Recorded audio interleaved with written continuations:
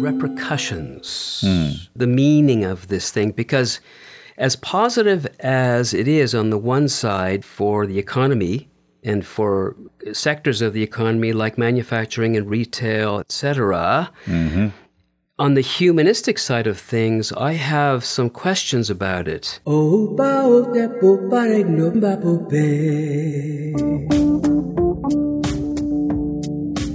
listening to the SIL Podcast, Perspectives on Art and Technology with Peter Noce and Harry Posner. Episode 102, Time Trek, Encoding, Foreboding, Western Union.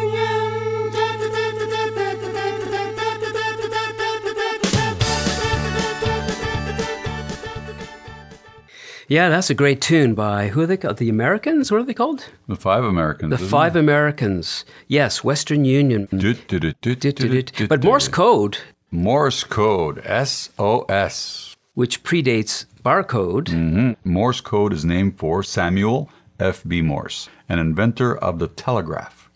So SOS is 3 dots and 3 dashes, followed by 3 dots, SOS, and it was first used in 1844. There you go. So that technology, which is a communication technology, morphed into an information technology. Yes. That we're talking about today as part of our Time Trek series, where we kind of locate something in time that happened and the evolution that followed and its repercussions. So in this case, the barcode, because I work in retail, and I do hundreds and hundreds of scans of barcodes every day. It just occurred to me the other day to ask the question, when did this phenomenon begin? There were no barcodes when I was a child. No. So how did this happen? Why did this happen? Actually, the beginnings of it, you were doing a little bit of research on this, and you discovered that the actual beginnings were in the 1930s. Yeah, grocery stores at the time were beginning to be conscious of tracking products more carefully and kind of acquiring information about them and storing that information. And so a Harvard business student by the name of Wallace Flint, in 1932, he developed a kind of punch card system where the customer would fill out this punch card, this product punch card, give it to the counter person.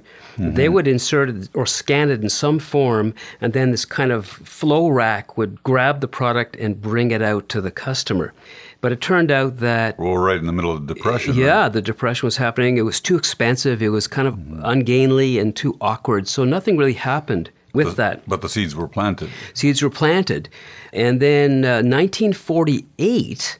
you have a graduate student at Drexel Institute by the name of Bernard Silver who overhears a food company executive and the dean of the school talking about researching some sort of automatic system for getting product information stored and collected for the supermarket world, right?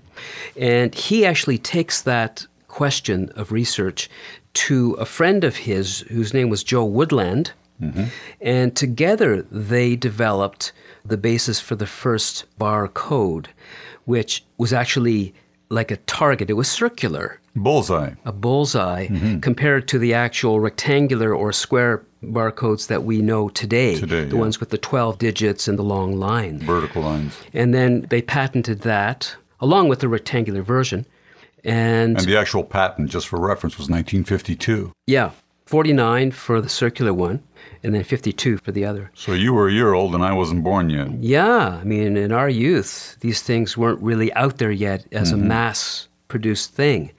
But they found that the target prototype, first of all, in Woodland's own home, they created this prototype using a 500-watt incandescent bulb. It was all desk-sized to try to read the code, working with cinema technology, oscilloscopes, and that sort of thing.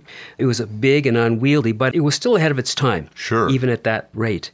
But it still took a lot of years into the 1960s when the Philco company purchased the patent and then later sold it to RCA. And then in 1967, the Association of American Railroads began using the barcode to ID railroad cars, of all things. Okay. Right? Yeah.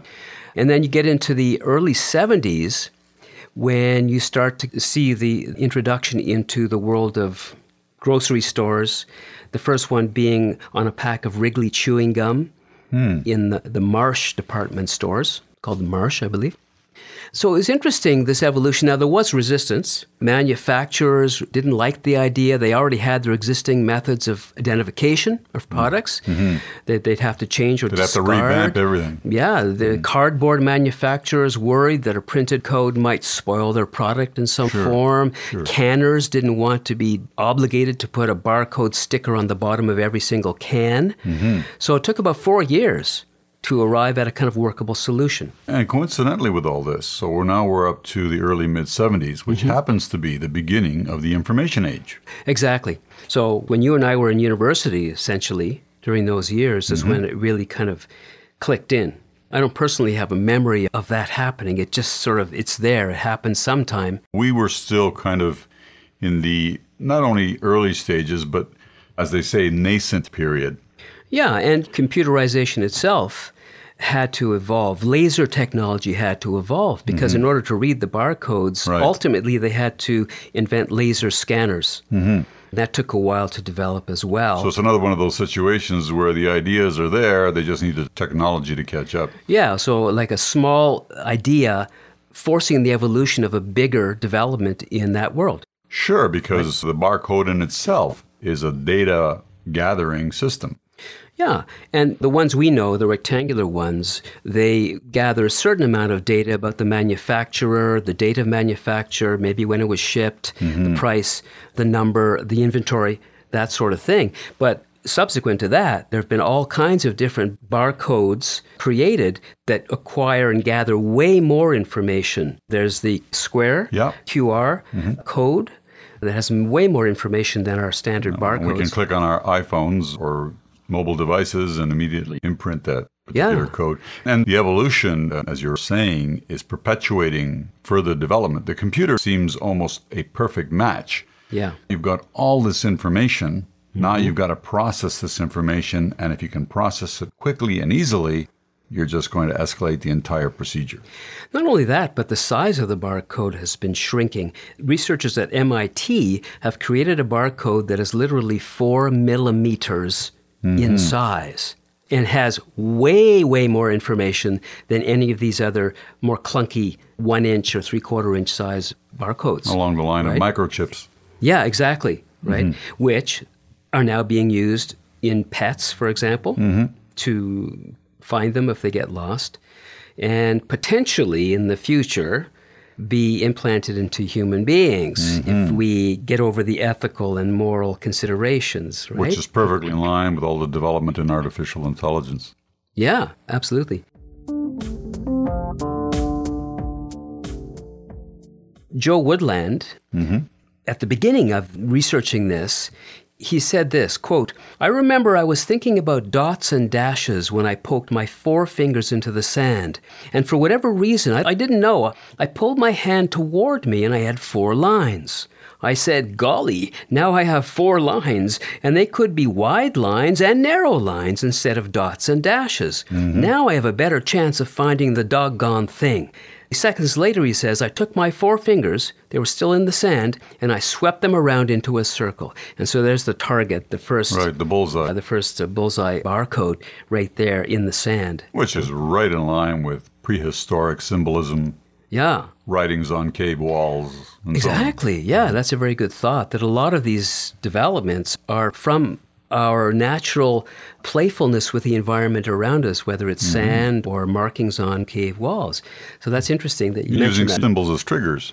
Yeah. So inventiveness can come from any direction. And that segues perfectly into the area that I wanted to approach, which is in human beings, our brains, the original encoding machine. Yes. We encode constantly, visual stimuli, audio stimuli.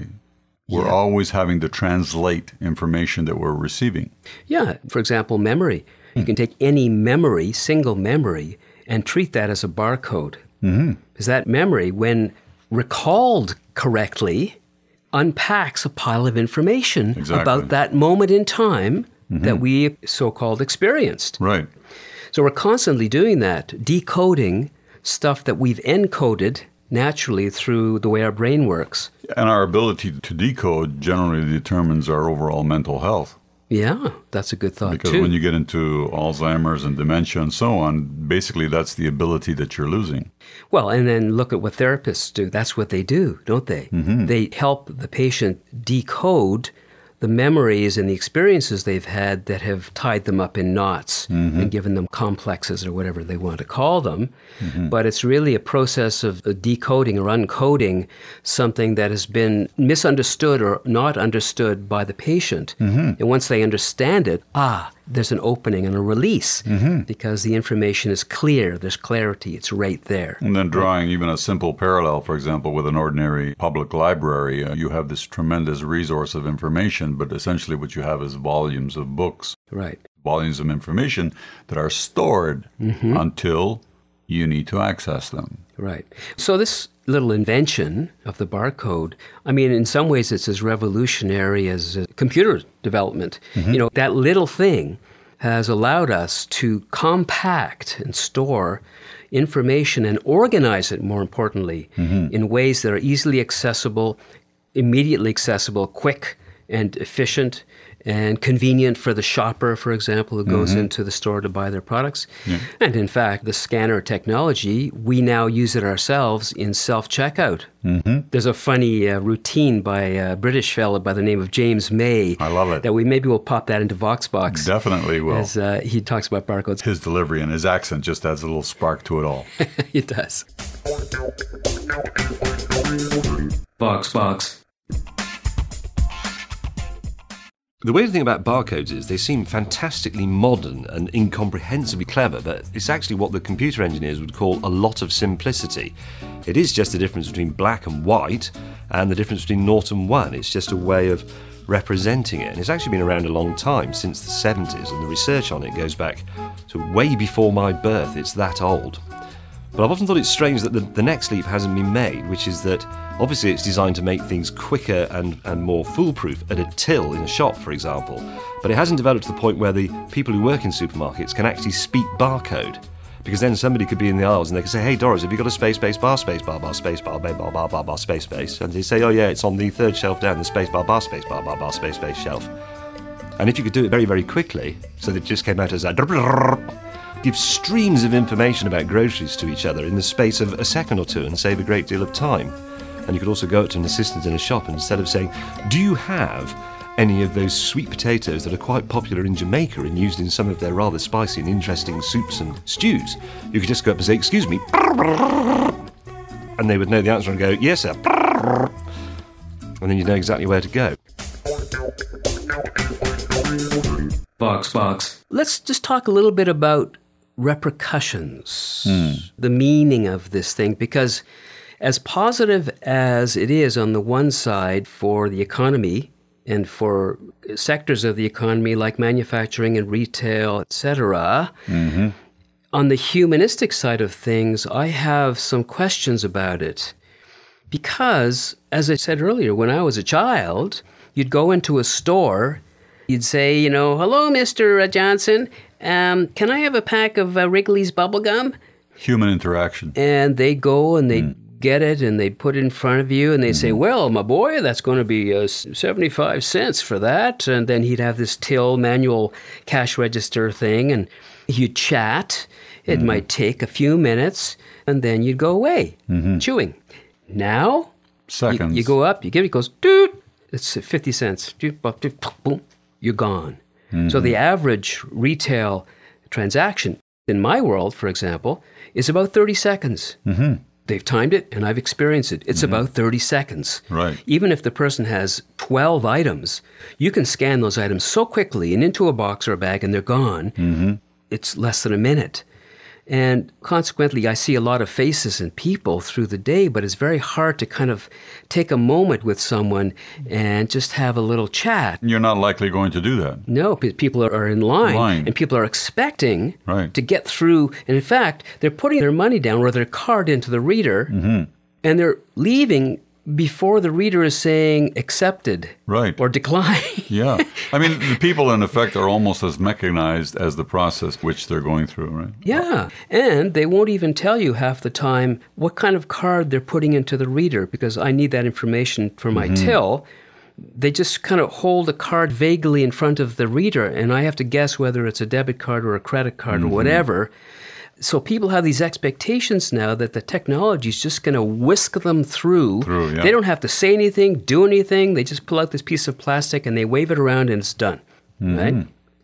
So there's that element of impatience and the lack of social interaction. Impersonal. Yeah, yeah, absolutely. You know, they're talking about implanting chips in adults, maybe for Alzheimer's purposes, for example. Yeah, there can be positive sides to this as well. Oh, where's Uncle Bill? Uh-oh, he's off on his Alzheimer's trip again. Let's get the scanner out. Beep. Oh, yeah, he's over at the bowling alley. You know, right? You know, And he forgot his pants. and he forgot his pants. That's okay. That's all right. You know, old Uncle Bill. So there are ethical issues there. Do we really want that kind of intimacy with technology? And surveillance. And surveillance, yeah. Of course, you have a chip in you, then you're traceable no matter who you are or where you are, you're traceable. And I would probably argue that we are barcodes already within the information age. Social media, the big algorithms are tracking us as we speak. All of our choices, all of our websites we visit. Information gathering. Yeah, it's like we're being scanned, as like a barcode would be scanned by the algorithms out there that are gathering the information about us. Not only about us, but they're feeding it back to us. Yeah, in the form of shitty products, mostly, with barcodes on With barcodes on them. So it's like, what? This is a surreal kind of world in some ways because of that. So that's a big one. But as you said before, our minds are encoding and decoding machines in a way, right? They are the ultimate encoding and decoding machine. And as a writer, as an artist, I can think of the world of art in that way as well. When you think of poetry, what a metaphor is, it's a code Exactly. that points in a certain direction, and you kind of figure it out. A color in a painting can be a code. Yeah. So We tend to associate colors with certain feelings. That's right. So an abstract painting, as a reader, I'm scanning the painting for color, for motion, and the combination of that is a kind of a code that unlocks a certain feeling in me. Well, I'm decoding the artist's code, if you like. Same with audio. Audio, high frequencies, low frequencies, pitch. You can actually alter a person's imagery Right. by altering the sounds. Yeah, so you can manipulate, in other words. In fact, even with memory, for example, oftentimes, if you recall different methodologies when you were in school or in learning institutions, where you were looking for ways to retain information. So the use of mnemonics, for example. Yeah. Those are kind of audio symbols to trigger the mind into recall. Yeah, or, word association. Like I would always have trouble remembering whether the fork went on the right or the left in place settings. And finally I came up with this little simple thing. I found a word, and the word was forklift. So every time I'm not sure which way it goes, I just recall the word forklift, fork left. And it goes on the left. Well, So you were I one of always the know. lucky guys, because most guys hear it from their spouses or their girlfriends. I think I might have heard it from a few times? And- Why? What's wrong with you? Why do you put it on that side? Exactly. How many times do I have to tell you? So in order to save my own ass, I had to develop this little Forklift. thing. But we do that. We encode all the time, right?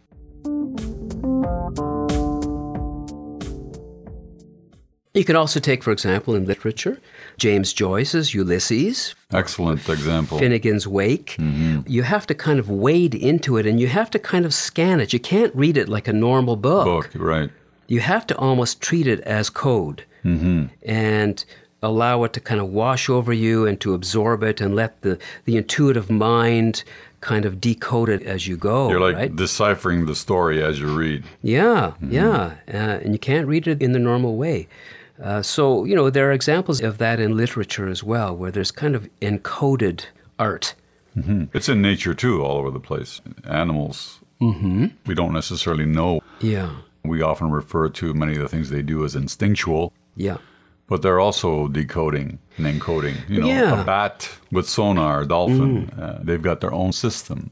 Yeah, and we kind of decode our pet by examining their habits. Mm-hmm. And we think we know our animal because we know their habits. Mm-hmm. In fact, there's a lot we don't know. Right. Our technology for understanding and decoding animal consciousness is fairly poor at this point. And speaking of the mystery of nature and understanding who we are and what we are, whenever there's a death in the family or a close friend, we immediately go to that place of what is the barcode here? Like, it's as if death is this gigantic barcode that we can't quite read yet. We don't have the scanner technology to read that barcode, to understand why it is we're here, why it is we go through all of this stuff and gather all this information and materials for it to end just like that, which was your term for the end. Just like a that. just like that moment. What's the point of all that, right? So barcodes are a wonderful thing. They've proved really useful, and they'll be with us for a long time, I suspect. There may be variations of the ones that we have, depending on what it is that they have to do or what it is that they want them to do. And from this perspective, I'd be really curious to just touch on what you see going forward. Well, it's not so much what I see, but there are already things going on moving forward. For example, there's a project called the International Barcode of Life. It's ongoing. And what it aims to do is to compile a catalog of all the species of life on Earth. So in the future, it might not be unusual to see somebody go into a grocery store with their cell phone and scan a barcode on a red snapper. No, we're referring to fish here. Yeah, and like a DNA barcode on the fish.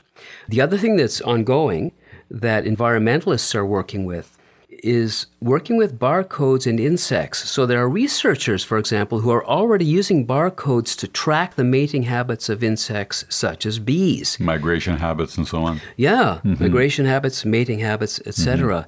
So the idea of coding isn't just barcodes anymore. There's DNA codes and different kinds of coding that people are using to learn more about the natural world, and that's a good thing, too. Like you were saying, DNA. Yeah.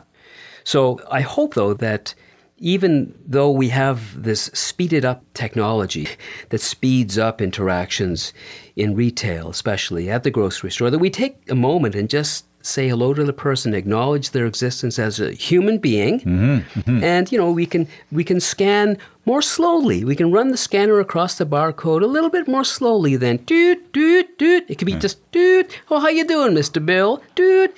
How is your son, Billy? Doot. How's your grandson, Billy Jr. Doot. Tell that to the 6 people standing behind Bill.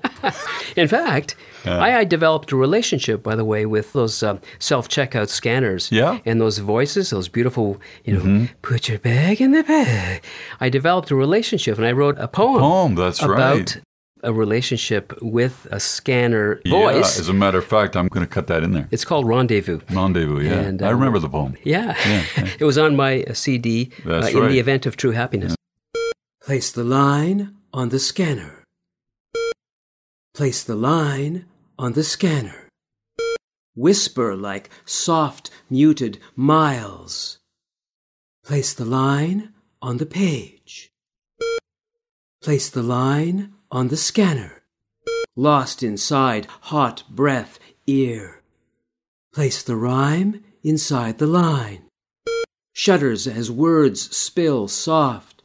Place the rhyme inside the line. Love nips the promise of abandon. Please wait for assistance.